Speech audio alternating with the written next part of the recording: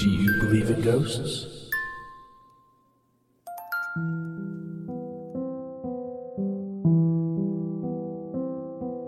Not all ghost stories are scary tales of hauntings and peril. In fact, many accounts are about loved ones attempting to make contact from beyond the grave. However, what happens when it isn't a human spirit trying to get in touch with a living family member? As always, visit ghost-stories.co.uk and vote for if you think tonight's tale was adapted from fact or a pure work of fiction. You're listening to Season 2 of Ghost Stories, and this is God's Dog.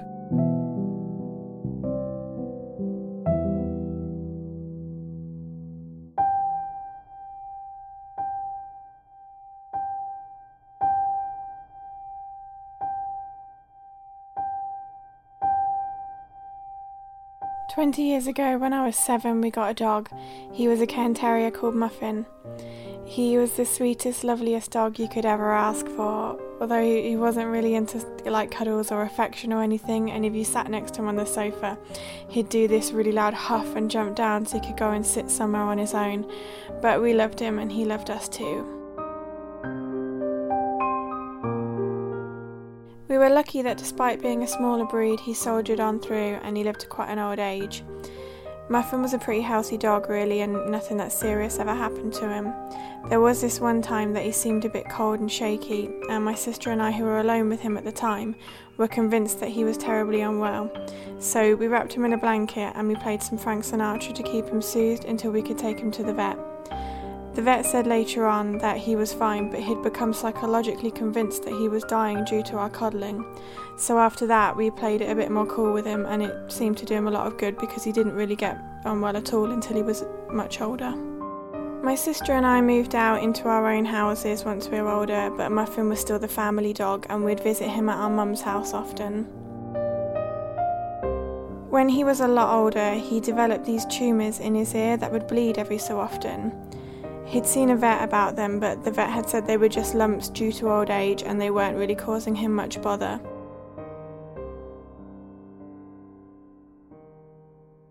The only trouble they seemed to cause were that when they started bleeding they'd be itchy, so he'd always wipe and sort of drag his head across the nice white wall, which would leave this big bloody smear all the way across it, but it's not like we held it against him.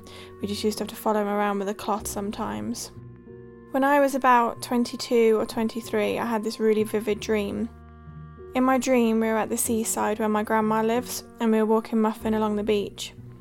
He went out into the water and was swimming, which surprised me as being an older dog. He wasn't really that keen on long walks anymore, and we mostly had to carry him home after a short while, so the extra exercise of swimming around seemed pretty unlikely. Anyway, the sun was setting into these bright oranges and pinks, and the sea became darker, and eventually Muffin became a silhouette against the skyline. I was worried about how far away he was from the shore, and I kept calling for him and pleading with him to swim back to me.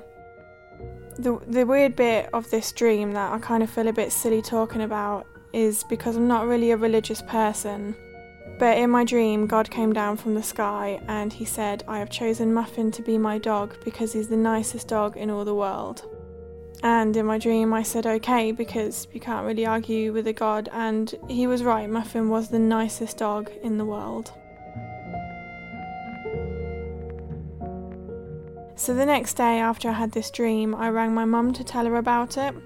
She sounded quite surprised, but she said, it's a sweet dream. And then she said that Muffin had been to a new vet that morning because they wanted a second opinion on his lumps. But this vet had said that actually these tumours in his ear were a lot more serious and it was time to think about, letting him go. And she recommended that he be put to sleep as they were likely causing him pain and discomfort.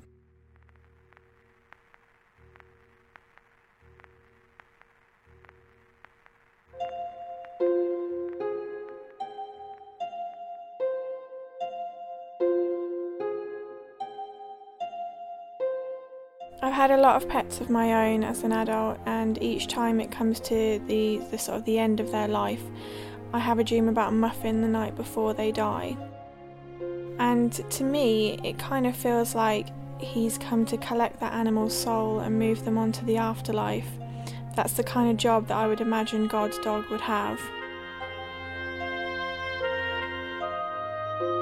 In my dream, it's always, just sort of normal things playing out, but then it's like he kind of runs past and it catches my eye, and I look over and he just sort of scampers on by, but just him being there feels like a comfort, and it feels reassuring, but it's always like he's got somewhere to be and he's on his way to do something. And they always seem to kind of play out in that way. And it's like it's not the main part of the dream, it's like something that's just crossed into the background of my dream. So like that's almost the real life, but then my dream's still going on around it. But it's nice when I can see him again, because I still miss him.